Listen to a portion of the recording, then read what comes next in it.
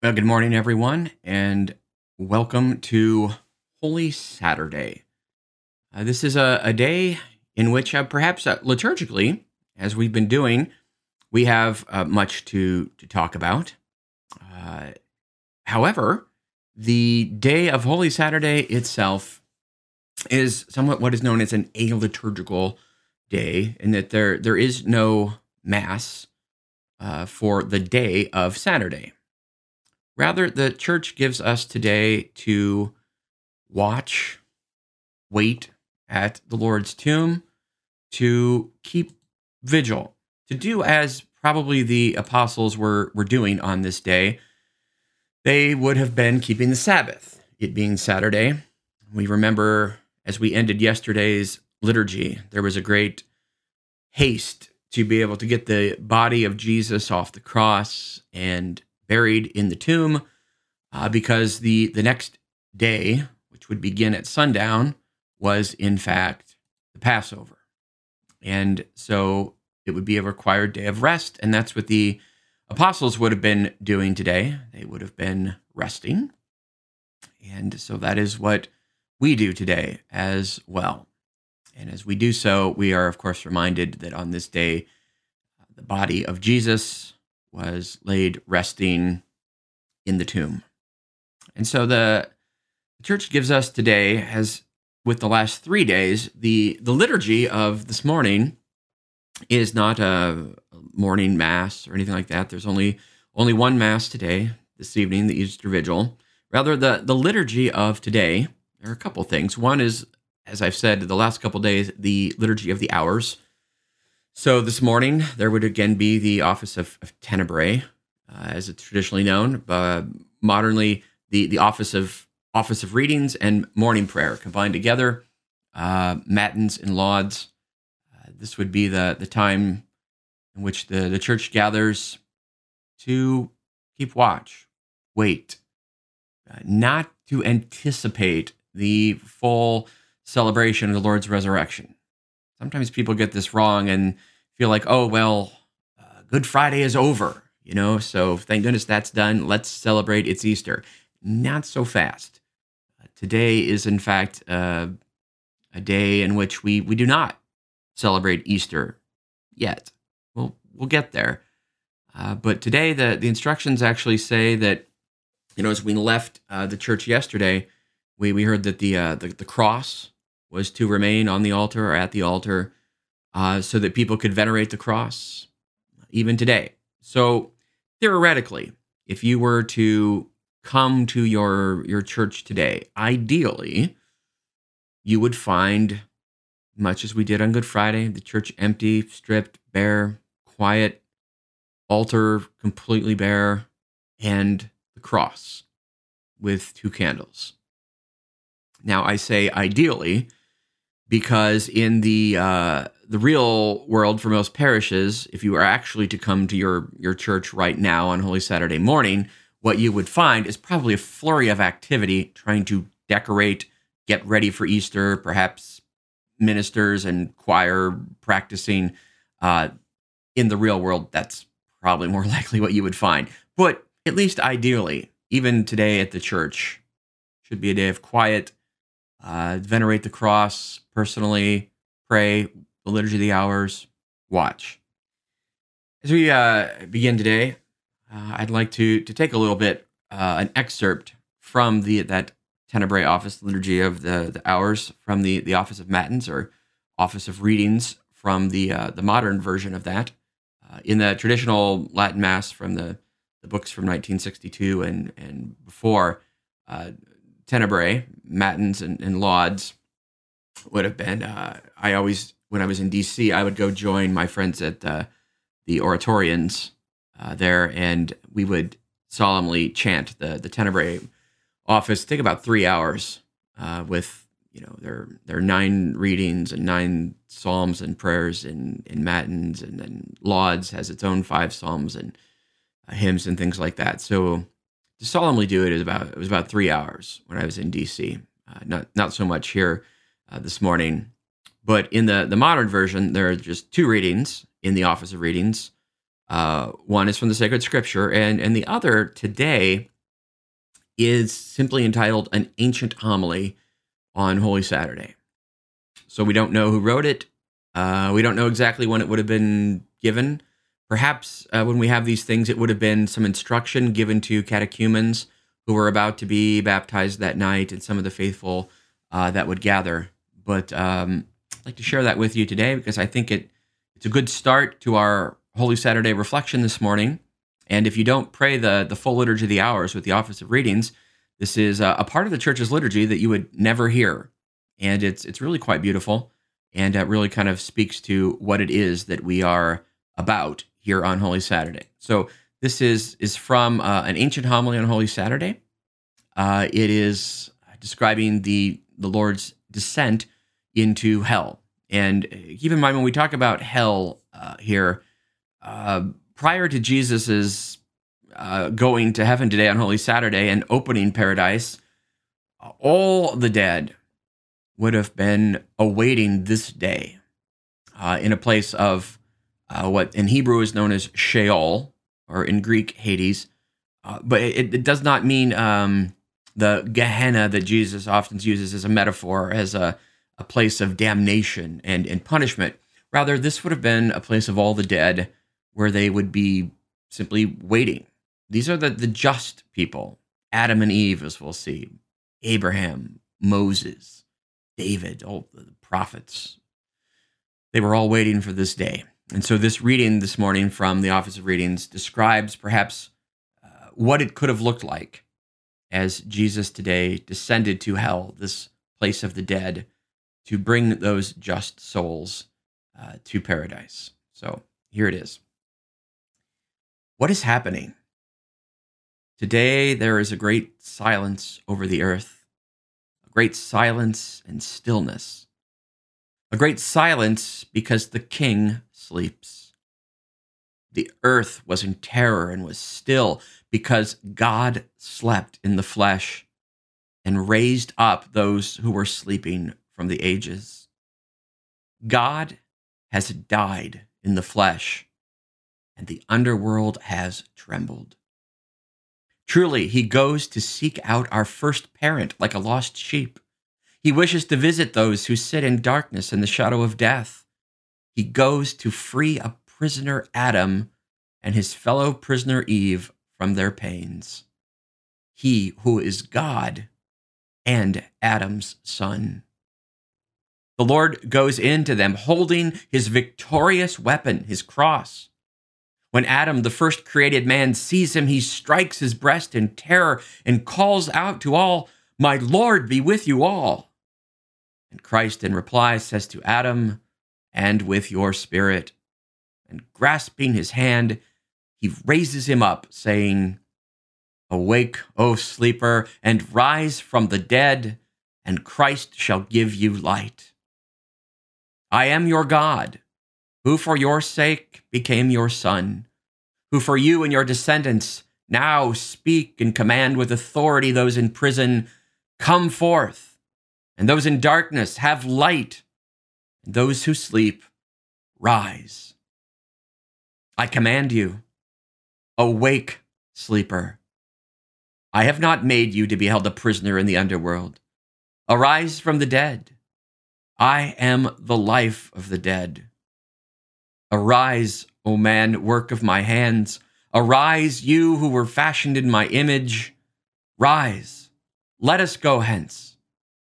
For you in me, and I in you, together we are one undivided person. For you, I, your God, became your son. For you, I, the master, took on your form, that of slave. For you, I who am above the heavens, came on earth and under the earth. For you, man, I became as a man without help, free among the dead. For you who left a garden, I was handed over to the Jews from a garden and crucified in a garden. Look at the spittle on my face, which I received because of you, in order to restore you to that first divine inbreathing in creation. See the blows on my cheeks, which I accepted in order to refashion your distorted form to my own image.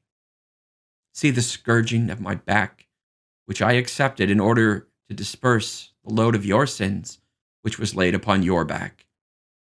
See my hands nailed to the tree for a good purpose, for you, who stretched out your hand to the tree for an evil one.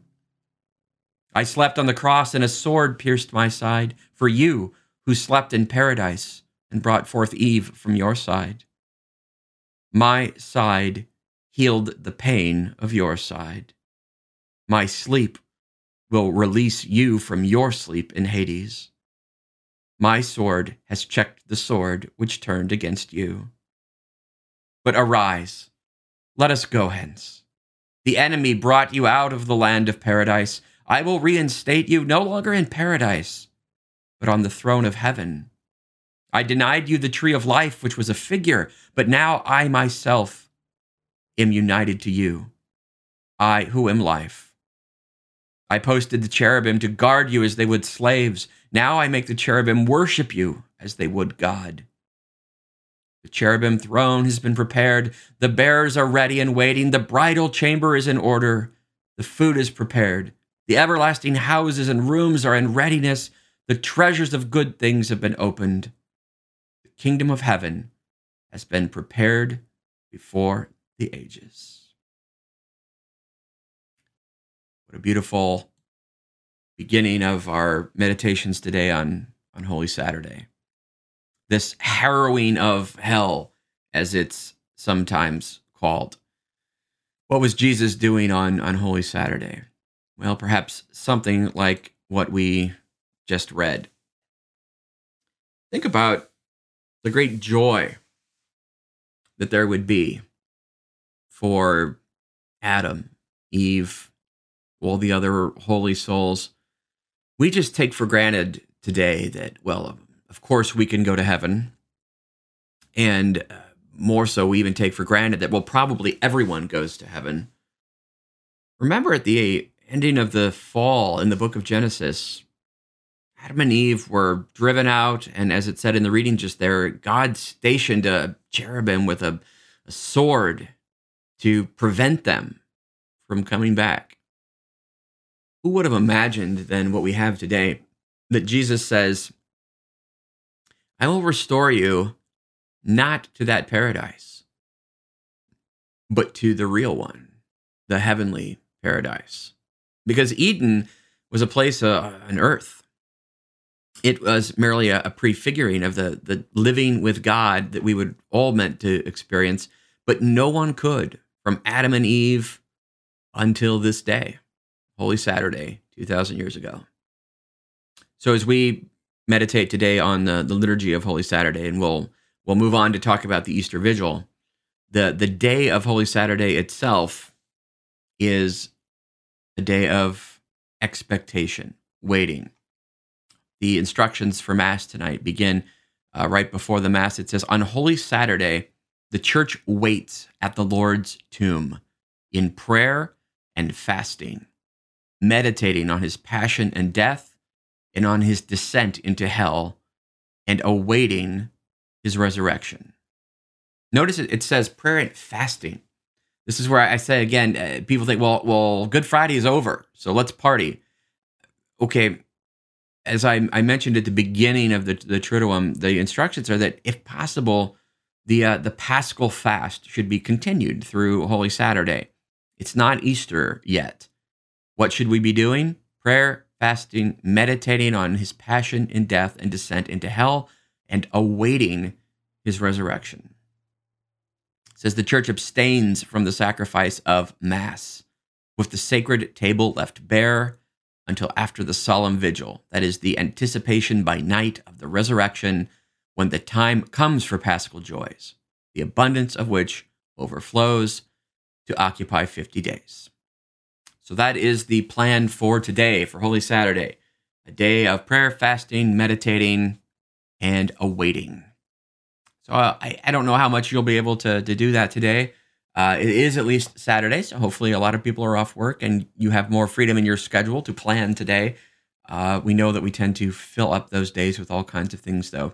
So maybe try to find at least some time today maybe to go, you can Google an ancient homily for Holy Saturday and find what I just read and maybe meditate on that, at least for a little bit. But then we come to this evening. And as evening draws on, we then truly can anticipate with great joy the celebrations of tonight. And I say deliberately tonight because it is a nighttime liturgy that we will celebrate. People will probably today, since it's Saturday, there'll be at least a few people who will wonder, why is there no Mass at 5 p.m.? Because the only Mass today is the first Mass of Easter, and that is the Easter Vigil, or the Vigil in the night. If we think about it, why the nighttime of Holy Saturday? Well, we read in the Scriptures, of course, that on Good Friday, Jesus is buried in the tomb by sundown, and then when we next see, it's Easter Sunday morning, and depending on which gospel, it's either before the sun has risen, or while it's still dark, or while the sun is rising. The women go to the tomb, and the tomb is empty. So we know that by the time they get there, Easter Sunday morning, Jesus has already risen. So when does Jesus rise from the dead? Sometime during the night of Holy Saturday. And so from the earliest time in the church gathered the nighttime of Saturday to keep vigil, often going all night long, to end with the celebration of the Holy Eucharist at the end of that nighttime vigil. That was the Mass of Easter. There's only one. There is not this repeating of Mass over and over on Easter Sunday. There was one Easter Mass, and it was the great vigil, culminating in the celebration of the Easter Eucharist. So that's the origin, a little bit of our Easter Vigil that we'll celebrate tonight. It is also a chance for us to gather and do as the early church did, to read especially the Scriptures. So as we go through the outline of this liturgy for today, realize that the church says that the thing that is most characteristic of the Easter Vigil is an extended reading from sacred Scripture. And in this way, we do a little bit of what Jews would do at Passover, to read the stories, the history of what God has been doing. And of course, we as Christians do this in the new light of Jesus risen from the dead. And so we will read tonight the stories of the Scriptures. We will celebrate rites of Christian initiation with baptisms, confirmations, first communions. Then we will get to receive the Eucharist, once again consecrated in the new light of Easter. So that's a brief outline. I'd like to spend the rest of the time going through a little bit some of the specifics of this liturgy, because the Easter Vigil, St. Augustine calls it the mother of all vigils. And a vigil means a night watch. By saying it's the mother of all vigils, he's saying this is the most important one. All the other vigils of keeping watch during the night ultimately have their origin in this most important nighttime watch. So, first of all, the time of this. So we're used to sometimes wrongly referring to the Saturday evening Mass in the parishes as the Vigil Mass. It's really not the right word. The Saturday evening Mass is not a vigil. Normally, it would be more appropriately called the anticipated Mass. We're actually celebrating Sunday Mass on Saturday evening. And so it is the anticipated Mass of Sunday. It is not normally a vigil in the proper sense. A vigil is a night watch. And that is what we will do tonight. So the instructions indicate that this Mass must be at night. Okay? By most ancient tradition, this is the night of keeping vigil for the Lord. Okay? This night's vigil, which is the greatest and most noble of all solemnities. The entire celebration of the Easter Vigil must take place during the night, so that it begins after nightfall and ends before daybreak on the Sunday. So, nighttime. It is strictly required that it be night, so not 5 p.m. On Saturday. In fact, when the Holy See put out a document, helping priests to understand how to celebrate the Easter liturgies, they actually, in reference to this requirement that the Easter Vigil be at night when it is dark, they actually used the word reprehensible to refer to celebrating the Vigil before it's dark. Only time in a church document I can recall them in an official document using the word reprehensible. But as we'll see, the reason for this is, as in the liturgy, we use signs, things of this world, to help point to spiritual realities that might not as easily be understood.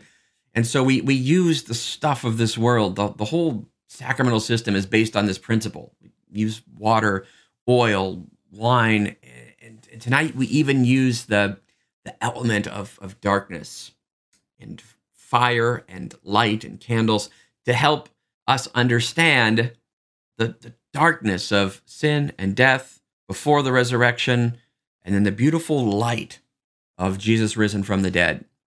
The liturgy will sing over and over of this night, the darkness and the light piercing it. We can see just what a farce it would be to be singing about how dark it is when it's not dark.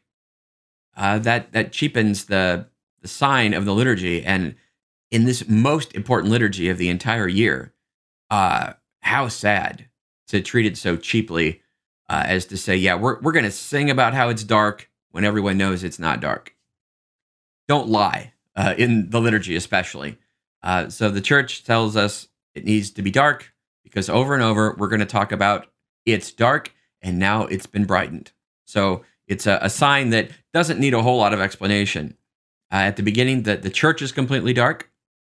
And in fact, everyone is outside the church in the darkness of the night. And so we start out in the darkened night, and there, the first thing that happens is we light a fire. And this fire will, of course, come to recognize the rising of Jesus from the dead and how his resurrection dispels the darkness of the night. It's such a beautiful sign. And so this whole first part of the liturgy is known as the Lucernarium, a service of light, it could be translated. And so it starts in darkness, and then the fire that is lit is supposed to be a large burning fire. In the previous liturgy, and I'll refer to the more ancient liturgy, the Usus Antiquior, the extraordinary form, the Latin Mass, whatever. If I refer to the previous rite, I'm referring to Holy Week as it existed prior to the Second Vatican Council, and particularly 1955, the last revisions to that. In the older rite, the fire was unlit when the priest arrived, and then he was to light the fire in front of everyone. And you could imagine that's a bit of a command performance to light a fire in front of everyone. Now, it's a good Boy Scout, no problem. But just to make it even a little harder, the priest was to light the fire by striking from a flint. So literally flint and steel to start a fire in front of everyone waiting for the Easter Vigil to start. So that was a lot of pressure. But apparently it worked. Now the fire is allowed to be lit when the priest arrives. So it says, a blazing fire is prepared in a suitable place outside the church. When the people are gathered there, the priest approaches with the ministers, one of whom carries the paschal candle. So that fire and paschal candle are going to be a very important part of our liturgy tonight.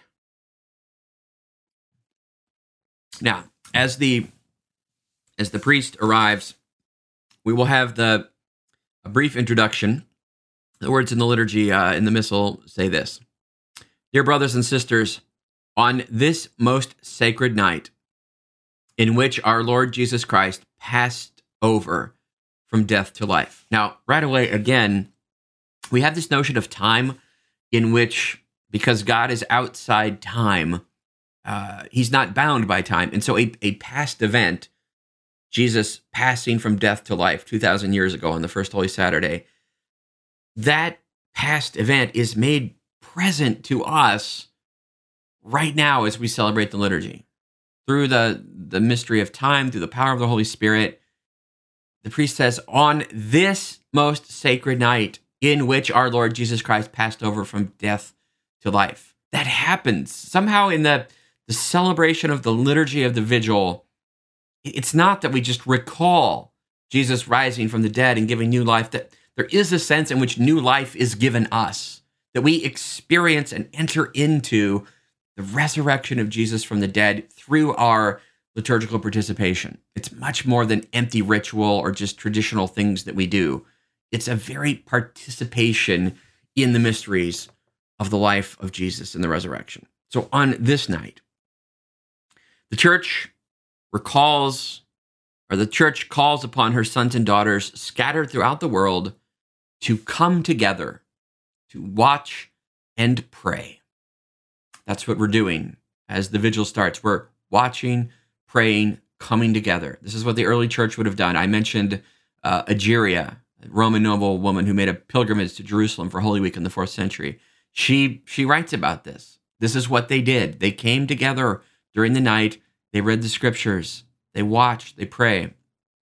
If we keep the memorial of the Lord's Paschal solemnity in this way, listening to his word and celebrating his mysteries. So listening to his word, that refers to the liturgy of the word, celebrating the mysteries. So mysteries is another word for sacraments. So celebrating the mysteries here especially refers to the sacraments of baptism, confirmation, and Eucharist. Then we shall have the sure hope of sharing his triumph over death and living with him in God. So we enter into these mysteries of the passion, death, and resurrection of Jesus. And if we share in them in our celebration, then we pray that we will share in their full flowering as we would share life forever with Jesus in heaven. So he blesses the fire then. Let us pray, he says.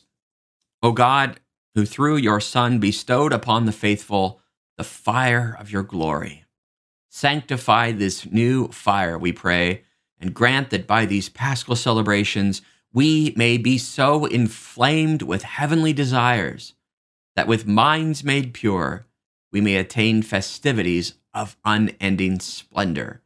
Through Christ our Lord. Amen.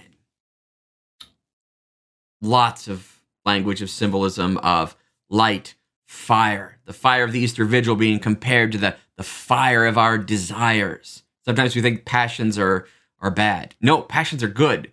Passions are what drive us to do anything. So like this Easter fire, we're praying that we would be inflamed with desire, but with minds made pure, we might have that unending splendor. Splendor, another word for the light, especially the light of heaven. So beautiful imagery there. Literally everyone standing around in the darkness around a bright fire.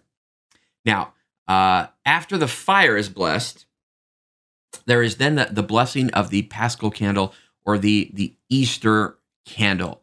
Now, this is a special candle that is new every year. So you're not allowed to reuse the previous year's candle. It must be blessed new each year. And it is if you are in your church and you're at a funeral or a baptism or all during Easter, you'll see that there's a big, probably 4 foot tall, large candle that is blessed once a year at this Easter Vigil.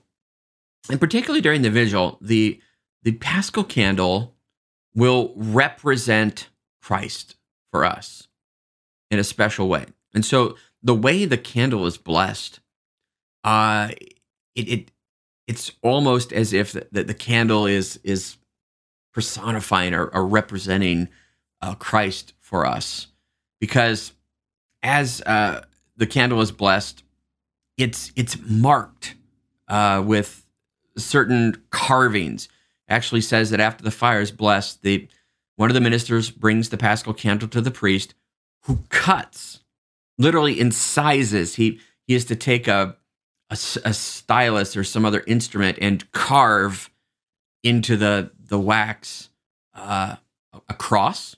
So first he cuts a cross into there. You can see in doing so, it's as if it wounds the candle by cutting a cross into it.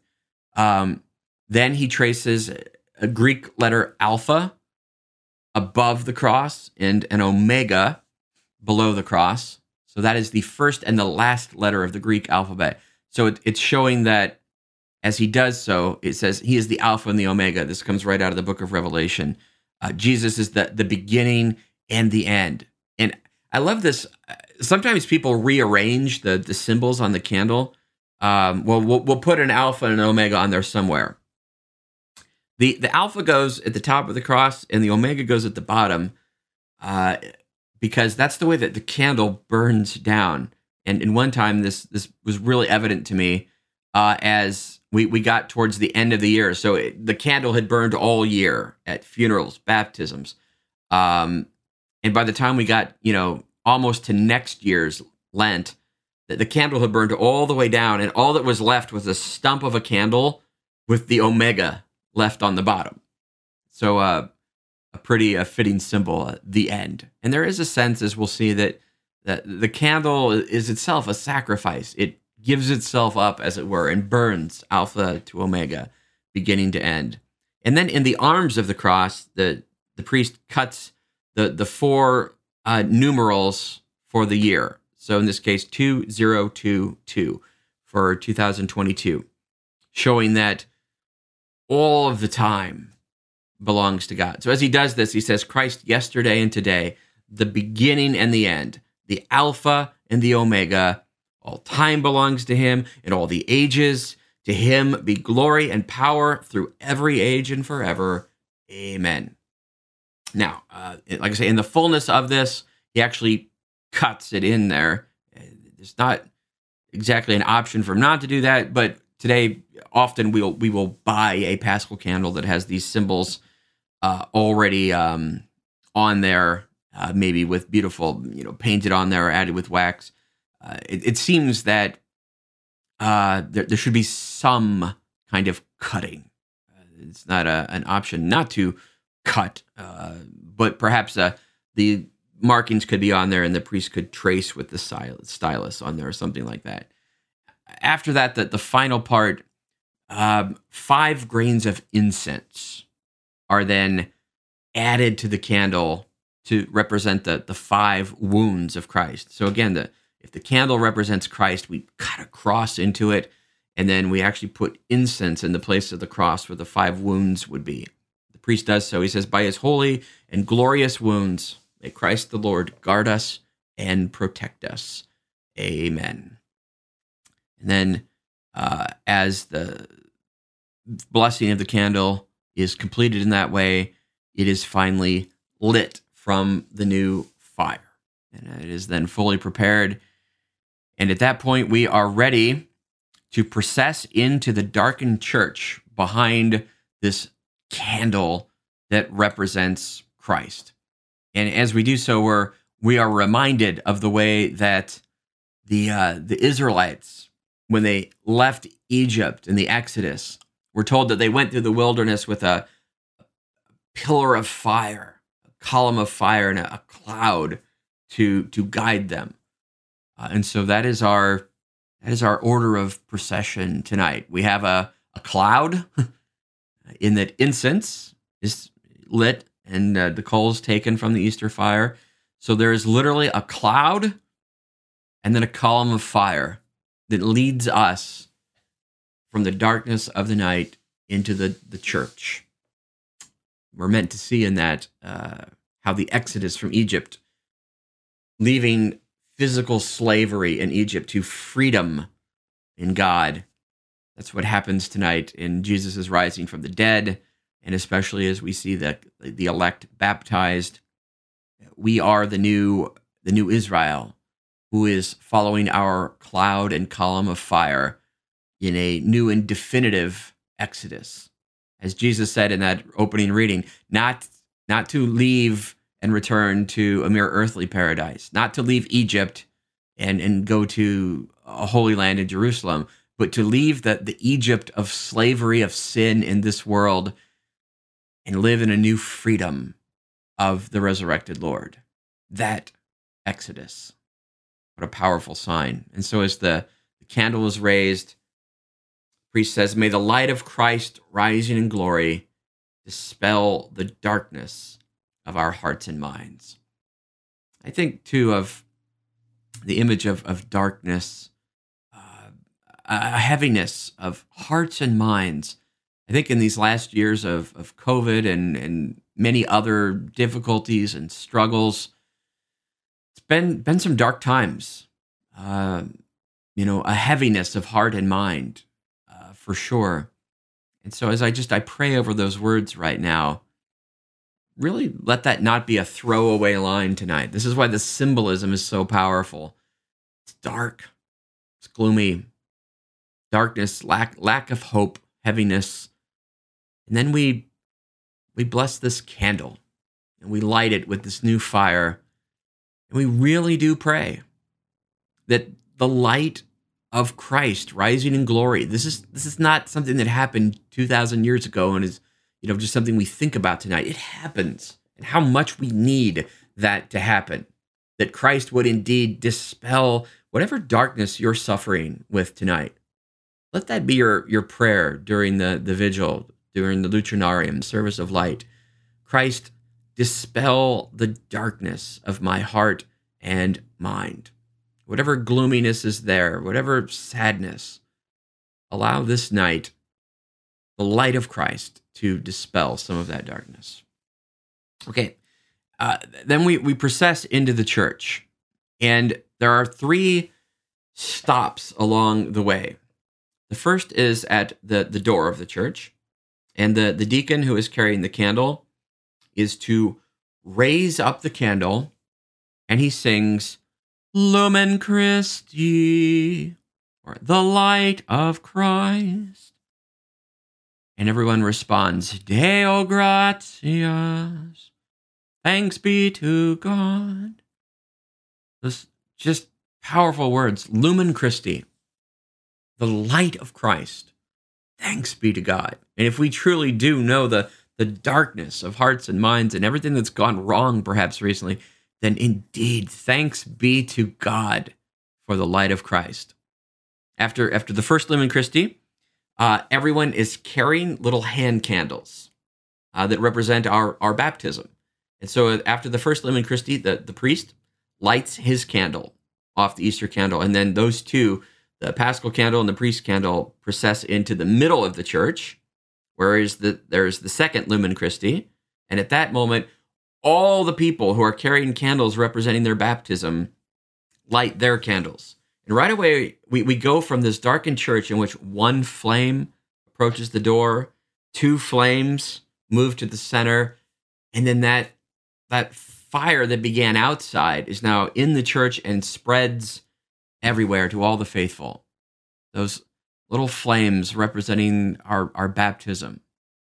And as the procession makes its way up to the front of the church, it's always striking. We actually will sing about this in the prayer after the candle, that fire is one of those things that when you divide something, normally there's less of it. If I've got a pie and I cut it into 8 pieces and give out the 8 pieces, well, I've only got 1 piece of that pie, not the whole pie. It gets less by being divided. Fire is not that way. In fact, we will sing that the flame is divided, but undimmed. It actually gets greater by being divided. And isn't that a beautiful example for the faith? As we share the fire of our faith, our desire enkindled, as we read earlier, it doesn't get less. It gets more. By sharing the faith, by living out our baptism, it doesn't divide us, doesn't diminish. It actually causes other people to become on fire with God, and they spread it. And as Jesus said, would that the whole world were on fire. I have come to cast fire upon the earth, Jesus says, and would that it were burning. Tonight, we live out the fulfillment of that. As we divide the Easter fire, it glows brighter and brings more people to that fire. especially as we see our elect baptized tonight. So finally, the procession gets to the sanctuary. There is a third Lumen Christi, Deo gratias. And at that, we add the lights that we can add. The lights in the church, it says, are put on. And we have truly brightened the night. Some people don't read the full instructions, I think, for this. When the lights of the church come on after the third Lumen Christi. So it doesn't make sense to, as some places, I think maybe early on after the Vatican Council, they maybe didn't read the whole instructions, and people would like blow out their candles, sit down, and it'd be dark again. What a countersign to go from, hey, we've just brightened the night with the light of the resurrection. It's bright. We sing over and over how bright it is. It doesn't make any sense to go back to darkness. So priest, read the instructions. It says after the third Lumen Christi that the lights of the church are put on except for the altar candles. Priest, that's number 17 in the instructions for the Easter Vigil. So read that if you haven't. So there we've processed in. Everyone's holding lighted candles. The night has been brightened. And then we get the singing of what is known as the Paschal Praecomium, or the Easter Proclamation. This used to be a prayer in which the blessing of the candle took place. And so there's lots of singing about the candle. Now it's kind of a thanksgiving over the candle. And it's known as a lot of things are in the church. It's known by the first words in Latin. And the first word is exultet. It literally means let him or them, let's say the host of heaven, let them exult. And this is only sung this one time a year, and it's an extended chant. And so I when I'm preparing people, I always tell them that this chant it's about 7 minutes. So as we'll see, everything about this liturgy is meant to be a prolongation, an extending. It's a night watch. It's a vigil. So things are long. The Exultet chant is about 7 minutes long. The liturgy of the word, as we'll see, has 12 readings. It's meant to be an extended watch. So I'll share some of the highlights of the Exultet. I won't even read it all for you here, but some of the things to listen for.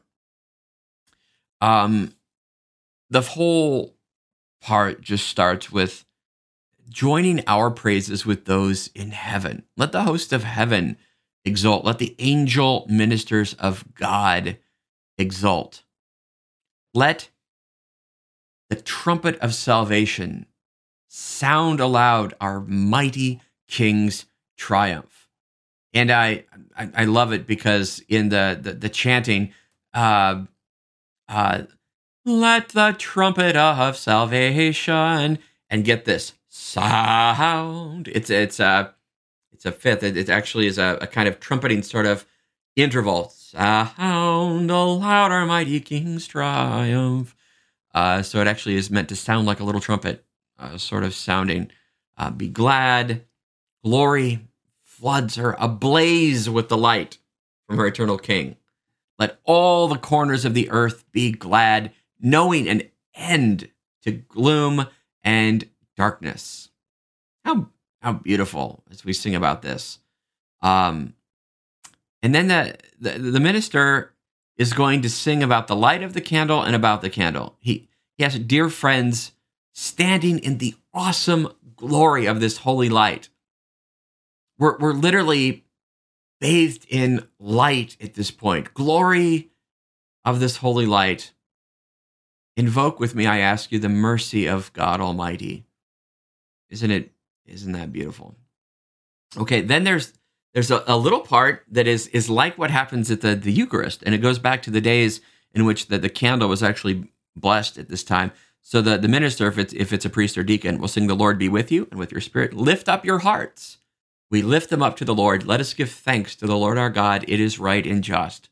Same language we use right before we consecrate the Eucharist. we're using now, right in praise of the candle. And then, hear this. To acclaim our God invisible, the Almighty Father, and Jesus Christ, our Lord, his Son, his only begotten, who for our sake paid Adam's debt to the eternal Father. So right away, we're going to see we go back all the way to Adam. These then are the feast of Passover. Like right now is the feast of Passover, in which is slain the lamb. Remember the Passover lambs that saved Egypt from the death of the firstborn. They put the blood of the lamb on their door, and the firstborn were saved. That was the Passover.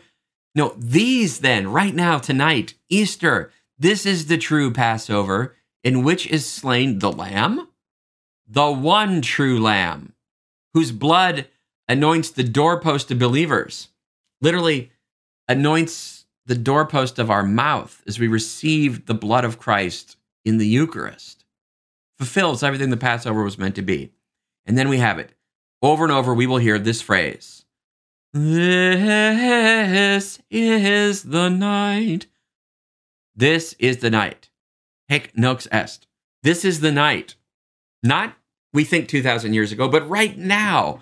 This is the night when once you led our forebears, Israel's children, from slavery in Egypt, made them pass dry shod through the Red Sea. We will hear tonight, as we get ready to celebrate the baptism of our elect, over and over references to water, the Red Sea, the flood, salvation through water. This is the night that with a pillar of fire banished the darkness of sin. This is the night that sets Christian believers apart from worldly vices, from the gloom of sin, leading them to grace. This is the night when Christ broke the prison bars of death and rose victorious from the underworld. So beautiful. O love, O charity beyond all telling, to ransom a slave, you gave away your son. Wow. What an incredible line there. To ransom a slave, you gave away your son. And here, one of the most famous lines from the Exultet. O truly necessary sin of Adam, destroyed completely by the death of Christ. O happy fault, felix culpa in the Latin. O happy fault that earned so great, so glorious a Redeemer. Wow. Oh, happy fault. Oh, necessary sin of Adam. So the rest of it, I'll leave it to you to pray over tonight. But it talks about the joy of this night. May this flame be found still burning by the morning star, the one morning star who never sets, Christ your Son, who coming back from death's domain has shed his peaceful light on humanity and lives and reigns forever and ever. Amen. That all is known as the Exultet in Latin. Literally, let it exult. That ends part one of the vigil, the service of light. Everyone blows out their candles, sits down, and we move to the liturgy of the word. And I took a little bit of time on that first part because we only do it once a year, and it's pretty special, the symbolism there. The second part is the liturgy of the word. I won't spend as much time on this because I'll leave it to you to look up those readings. But the liturgy of the word, it says, in this vigil, the mother of all vigils, that's quoting Augustine, 9 readings are provided, namely 7 from the Old Testament and 2 from the New, the Epistle and the Gospel, all of which should be read whenever this can be done, so that the character of the vigil, which demands an extended period of time, may be preserved. So there are 9 readings. It says, it does say, nevertheless, where more serious pastoral circumstances demand it, the number of readings from the Old Testament may be reduced. So, fathers, I invite you to please read carefully number 20 and 21 of the instructions for the Easter Vigil. The whole point of this night is to prolong it.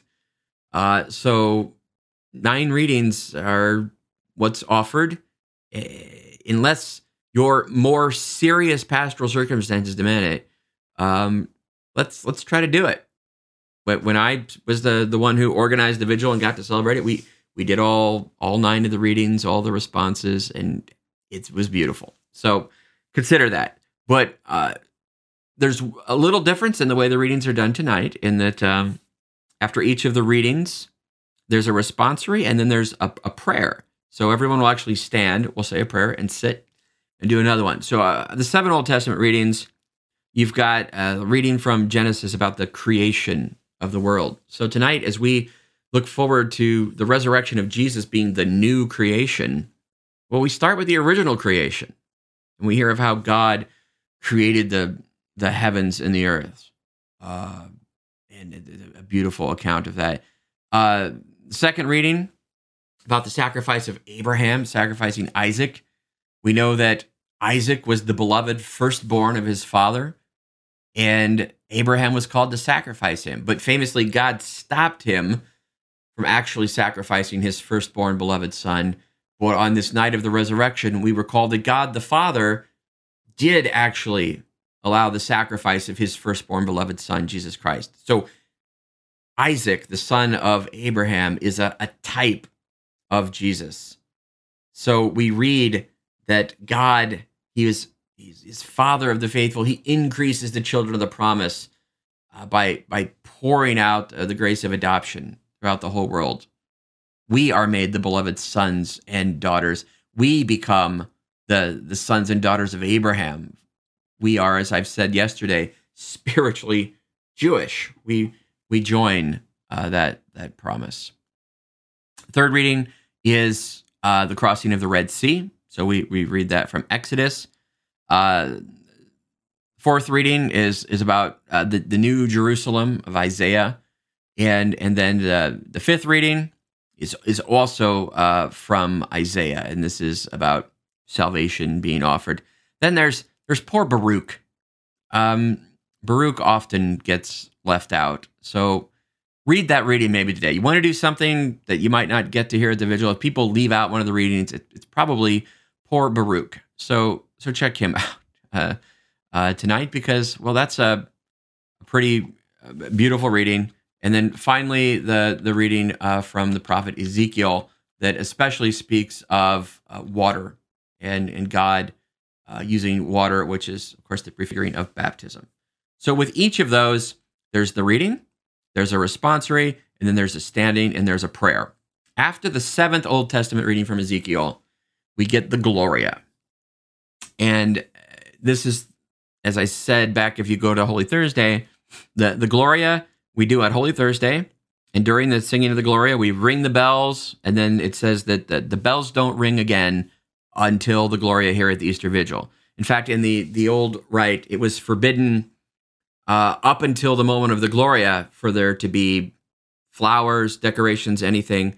So as we sing the Gloria tonight, for the first time since Thursday, we will ring the bells, the bells in our tower, the little bells the servers have. When I was able to organize this, I would actually have people processing in with the lilies and flowers.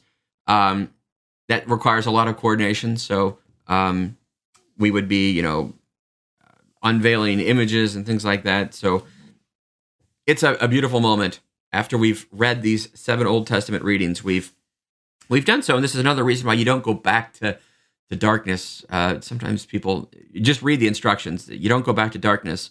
But as we read the Old Testament, the reason we're doing this is because we know what Jesus has done. We're reading the Old Testament in the light of the resurrection. Oh, the way God created in the beginning, I see now he's doing a new creation. The way Abraham offered a sacrifice, God has definitively offered a sacrifice. That water that Ezekiel or Isaiah speak of, okay, that prefigured baptism. So we're definitely not in the dark spiritually. We shouldn't be in the dark physically. We're reading the Old Testament now in the new light of, I see how what God was doing, even way back there in the Old Testament, it was all pointing forward to this day. So after we finish the Old Testament readings, we could sing glory to God. And then we get the epistle reading from St. Paul. After the epistle, it comes to the time that we've been waiting for since the beginning of Lent. We have not used the A word. And disclaimer, if you don't want to hear the A word before tonight, I'm going to say it. So you might want to just stop watching. But it's outside the liturgy, so we can do it. And I'm talking, of course, about Alleluia. There it is. I said it. We have not said it in the liturgy since Lent began. Here is where it comes back. There's a beautiful tradition of even burying the Alleluia, where people would take maybe a board with Alleluia on it or a banner, put it in a little coffin, bury it out in the cemetery to show we've said goodbye to Alleluia. In the Western Church, anyway, Alleluia has taken on a very Easter kind of characteristic. So it comes back tonight after the epistle, and it says that the priest solemnly intones the Alleluia 3 times, raising his voice by a step each time with all repeating. I like this, the way it's done when the bishop celebrates Mass. So in the ceremonial of bishops, it has at this moment that the deacon comes out. And if you remember when we get a new pope, it doesn't happen very often, but the proto-deacon of the College of Cardinals comes out to announce that we have a new pope, and he says, Annuncio vobis gaudium magnum habemus papam. I announce to you a great joy, we have a pope. Well, tonight at the Easter Vigil with the bishop, the deacon comes out and he says to the bishop, Annuncio vobis gaudium magnum, I announce to you a great joy, quod est Alleluia, which is Alleluia. So, a little bit of trivia. Who says Alleluia first in Easter? Well, it depends. If it's the Mass with the bishop, it's the deacon. If it's Mass without a bishop, it's supposed to be the priest. Or if he can't manage to sing the Alleluia chant, it does say, if necessary, the psalmist intones it. So, 3 times where we chant it, and then it's taken up by the psalmist, the cantor, and the choir, singing Alleluia in between the verses of Psalm 117 that speaks of the stone which the builders rejected has become the cornerstone. And we're just so happy to sing Alleluia again. And then we are able to have the gospel. So the 12th reading the 9th reading, is the gospel. 7 Old Testament, an epistle, and a gospel. So the gospel is always about the resurrection of Jesus. And then there's a homily. And that completes the second part of tonight's liturgy, which is the liturgy of the word. So that is the characteristic of a vigil, that it be long, extended. So I would encourage you to go online today, look at the readings for the Easter Vigil, maybe pray over those this afternoon, because there's a good chance that you will not get to hear all of them at the liturgy tonight. So this afternoon, I'm gonna pray over them, especially poor Baruch, who never gets read. So maybe you could do that this afternoon. All right, the third part of the liturgy then is the baptismal liturgy. I won't go into this a whole lot, but we'll say that this is the part that people often think, well, the Easter Vigil, it's about the RCIA, the Rite of Christian Initiation of Adults, where all those who are becoming Catholic become Catholic. It is true that is a part of the liturgy, but even if there were no people to be baptized or received into full communion, we would still celebrate the Easter Vigil, and it would still be the most important liturgy of the whole year. So sometimes people don't go to the Vigil because, that's the Mass for the catechumens. No, it's the Mass for the whole church. It is, Augustine said, the mother of all vigils. It is the most important liturgy of the whole year. Finally, as the third part of this liturgy, we do get to the rite of baptism. And so during that, the catechumens will be baptized. I invite you, especially during this, to pay attention to the prayer of the blessing of the water. It recalls all the way that God has used water, everything we read about in the liturgy of the word, the way that God has used water to save his people. Pay attention to that. And then also the baptismal promises. The catechumens, the elect, will make theirs and then all of us will have a chance to renew ours. But I would call your attention to this fact that in the early church, the way that this would have happened at Easter would be that all of the catechumens would be completely naked, led to the baptistry, often a separate building, and there they would be asked to face to the west, the setting sun, the place of darkness, symbolic of evil, and 3 times they would be asked to renounce Satan. Do you renounce Satan? And we're told that they were to yell loudly with much gusto, Ab renuncio, I renounce. And 3 times, all is empty show, Ab renuncio, I renounce. And we're even told that they would spit to the west. So I guess mental note, if you're at an early church baptism, they're like, oh, look, there's a lot of space along the western wall. Let's stand there. No, you might get spat upon. So after 3 times renouncing Satan, they would turn around 180 degrees, face east, and they would be asked 3 times if they believed in God. Do you believe in God the Father, Jesus Christ, the Holy Spirit? And 3 times they would yell, credo, I believe. Literally from the Latin, it's 2 words, cor, which is heart, and dare, the word to give. Do means I give. Cor, do becomes credo, I give my heart. And they would yell, credo, I believe, I give my heart.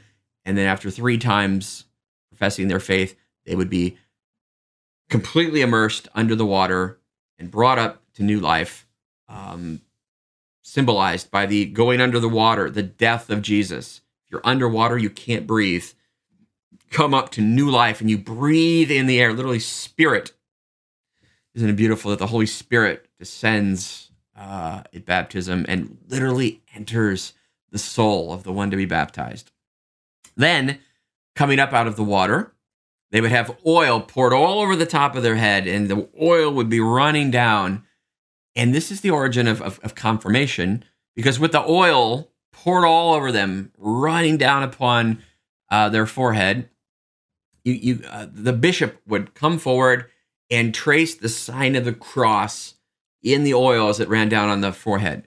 Think of as he be sealed with the gift of the Holy Spirit, and the sealing part. Think of a letter that you use to seal with wax. So you fold up your letter, you pour, like, say, red wax over top of the fold, and then as the wax hardens and dries, you would press a seal, maybe like a signet ring or a stamp of a seal into the wax, and this would authenticate the letter. The wax holds it closed, and the seal of the person shows who made this letter and that it's authentic. Who does it belong to? Who did it come from?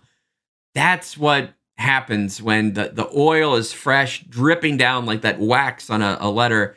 The bishop comes forward and seals with the seal of the cross, claiming that person for Jesus, authenticating them as now a member of the body of Christ. Be sealed, he says, with the gift of the Holy Spirit. So that's confirmation, and that is the right order then. So at the Easter Vigil, it's required that anyone who is no longer an infant, so anyone 7 years old or older, is presumed to have the use of reason. So they would receive baptism. They would then be confirmed with the anointing of the sacred chrism, the oil. And finally, initiation is completed with the reception of Holy Communion. So baptism, confirmation, Eucharist. Those are the 3 sacraments of initiation. And at the Easter Vigil, anyway, they happen in the correct order for the people who are adults, read 7 years old or older, when they get baptized. So if you see someone tonight who looks like, hey, they don't look like they're in 8th grade or high school, that kid looks like they're only about 7 years old. Did they just get confirmed? Yes, they did. Because when someone who is 7 or older gets baptized, they are to be confirmed immediately to keep those sacraments in the right order. So something that is on the minds of a lot of bishops and liturgists this day. In the United States, we've got this rather interesting, well, I guess I don't want to overdo it. I was going to call it a perversion, but that word has not good connotations in English. So this rather strange juxtaposition of the sacraments of initiation in the American church, where people receive First Communion before they're confirmed. That's actually really weird and a novelty in the whole history of the church.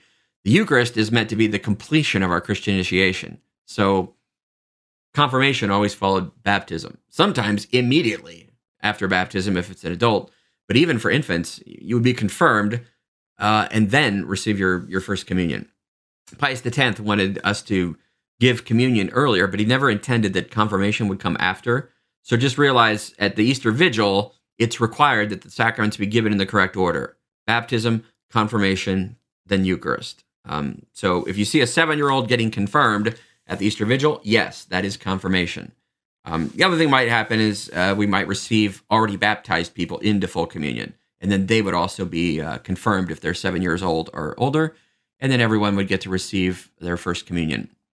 As an option, all of the faithful who are gathered, we also get a chance to renew our baptismal promises, and then it's beautiful because everyone gets sprinkled with the holy water, blessed for the baptisms. And so it's a renewal in which our baptism is the way that we participate in Christ's passion, death, resurrection. Do you not know that you who are baptized, St. Paul says, were baptized into his death? And so as we recall Christ's death and resurrection, how beautiful that we would have actual baptisms of converts to witness, and then we remember our own baptism and renew our own baptismal promises. So that is the third part of the liturgy tonight, the rite of baptism, Christian initiation. Okay, the fourth and final part is the liturgy of the Eucharist. So this is everything is the same as normal Mass, shall we say. And there are a few changes to the Eucharistic prayer to remind us that this is the day, the night, as we'll hear tonight, on which all this happens.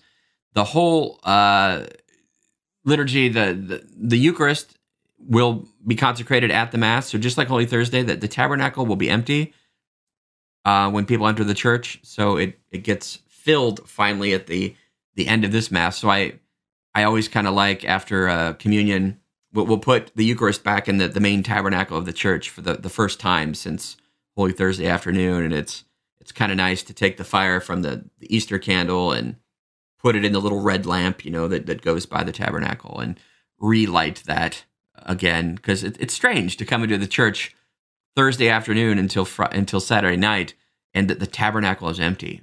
I mean, we just kind of take for granted you come into the church and we can pray in the presence of Jesus. As I go into the church this morning, I want to sit and pray, and I do, but I'm kind of mindful of the fact that the real presence of Jesus in the Eucharist is not there. So it's a beautiful time after that Easter communion to put Jesus back in the tabernacle. The whole Mass ends with a solemn blessing and a dismissal. And at the end of the dismissal, we're so happy to be able to say Alleluia again, that we added on 2 times at the end, and everyone repeats it. That whole Mass, then, the Easter Vigil, begins the season of Easter. So the season of Easter, it's marked, first of all, by the octave of Easter, so 8 days of Easter, and then 50 days of the season of Easter. So remember, 40 days later, Jesus ascends to heaven, and then 9 days after that, we get Pentecost. And so the modern calendar, the season of Easter, runs all the way through Pentecost. One note about Easter Sunday, then. So there's Mass during the night. The Vigil is the first Mass of Easter. But then on Easter Sunday, there is also a Mass during the day. So the day of Easter we'll see basically what looks like a Sunday Mass with renewal of baptismal promises, with a particular addition. There is a sequence. This is a chant that comes after the second reading, before the Alleluia. There aren't too many sequences we have left. Pentecost, Easter, Corpus Christi, Our Lady of Sorrows. But the sequence for Easter is the most famous of all of them. In Latin, it is Victimae Paschali, to the Paschal victim. Victimae Paschali laudes imolent Christiani. Just the tone sounds like Easter to me because of it. Christians praise the Paschal victim. One of my favorite lines from this, mors et vita duello, death and life in a duel, conflicere mirando, a stupendous confliction, a stupendous battle, death and life fought. And the Lord of life who died, regnat vivus, reigns alive. Death and life fought bitterly. Life wins. It's just a beautiful, joyful proclamation on the day of Easter. So one thing good about Easter Sunday liturgies that's not in the vigil is the sequence. So you can enjoy that on Easter Sunday. So as I said then, that it all begins tonight. This is the night. I pray that my reflection with you here this morning over Holy Saturday, the day of watching and waiting, and then, of course, the beautiful vigil liturgy that we'll celebrate tonight to begin Easter. Pray that this would be a time in which truly you can enter into this liturgy in the way that the Second Vatican Council intended, full, conscious, actual participation. If we celebrate the solemnity of these mysteries tonight, we pray that we might share the glory of heaven with our risen Lord. That is actually possible tonight. It is real. It is a past event, the resurrection of Jesus, made present now, that as we participate in it, we share even now in the resurrection of Jesus from the dead. As we make our way through this valley of tears, mourning and weeping, we do so in the light, the new light of Easter, which we will all share tonight as the great fire dispels the darkness and leads us into our celebration of the Easter Vigil tonight. I hope these 3 days of reflection on the Sacred Triduum liturgies have been helpful to you in your prayer and preparation. Thanks to all who have joined us live. I don't see any questions today, but for those who will watch this video later, I hope that it can help some way in your spiritual preparations to celebrate well the Vigil tonight. I am now going to go watch the Vigil from Rome and catch up with where they're at, and we'll watch a little bit from Washington, D.C., and do some prayer myself, and then prepare, because this is the night. Mother of all vigils. I hope that it will be fruitful for you and your families, and in some way my reflections today have helped. God bless you, and we'll see you in the joy of Easter.